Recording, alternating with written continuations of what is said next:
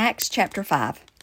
Now a man named Ananias, together with his wife Sapphira, also sold a piece of property. With his wife's full knowledge, he kept back part of the money for himself, but brought the rest and put it at the apostles' feet.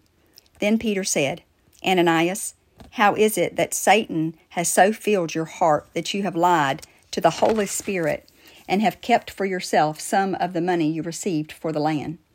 Didn't it belong to you before it was sold? And after it was sold, wasn't the money at your disposal? What made you think of doing such a thing? You have not lied to men, but to God.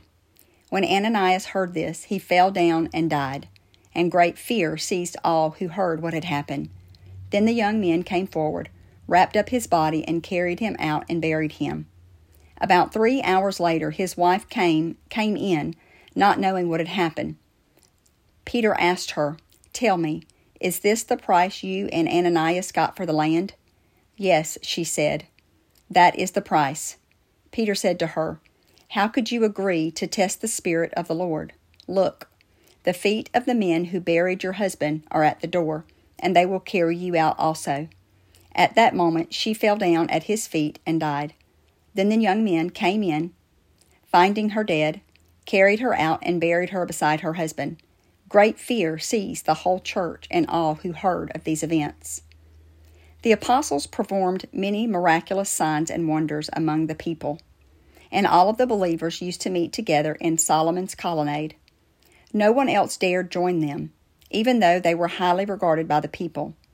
Nevertheless, more and more men and women believed in the Lord and were added to their number. As a result, people brought the sick to the streets and laid them on beds and mats so that at least Peter's shadow might fall on them as he passed by. Crowds gathered from the towns around Jerusalem, bringing their sick and their tormented by evil spirits, and all of them were healed. Then the high priest and all of his associates, who were members of the party of the Sadducees, were filled with jealousy. They arrested the apostles and put them in public jail. But during the night, an angel of the Lord opened the doors of the jail and brought them out.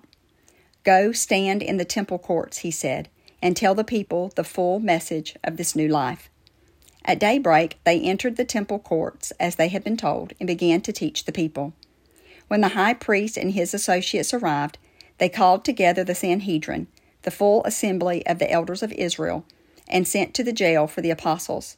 But on arriving at the jail, the officers did not find them there.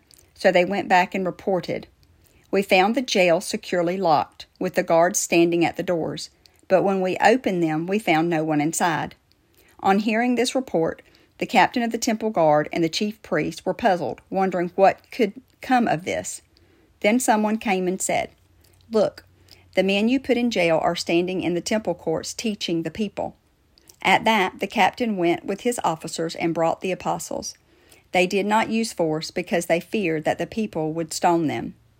Having brought the apostles, they made them appear before the Sanhedrin to be questioned by the high priest. We gave you strict orders not to teach in this name, he said. Yet you have filled Jerusalem with your teaching and are determined to make us guilty of this man's blood. Peter and the other apostles replied, We must obey God rather than men. The God of our fathers raised Jesus from the dead, whom you have killed by hanging him on a tree. God exalted him to his own right hand as Prince and Savior, that he might give repentance and forgiveness of sins to Israel. We are witnesses of these things, and so is the Holy Spirit, who God has given to those who obey him. When they heard this, they were furious and wanted to put them to death. But a Pharisee named Gamaliel, a teacher of the law, who was honored by all the people, stood up in the Sanhedrin and ordered the men be put outside for a little while. Then he addressed them, Men of Israel, consider carefully what you intend to do to these men. Some time ago, Theudas appeared, claiming to be somebody, and about 400 men rallied to him. He was killed. All of his followers were dispersed, and it came to nothing. After him, Judas the Galilean appeared in the days of the census and led a band of people in revolt. He too was killed, and all his followers were scattered. Therefore, in the present case, I advise you, Leave these men alone. Let them go. For if their purpose or activity is of human origin, it will fail. But if it is from God, you will not be able to stop these men. You will only find yourselves fighting against God."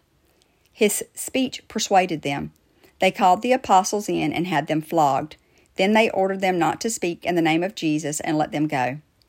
The apostles left the Sanhedrin, rejoicing because they had been counted worthy of suffering disgrace for the name. Day after day, in the temple courts and from house to house, they never stopped teaching and proclaiming the good news that Jesus is the Christ.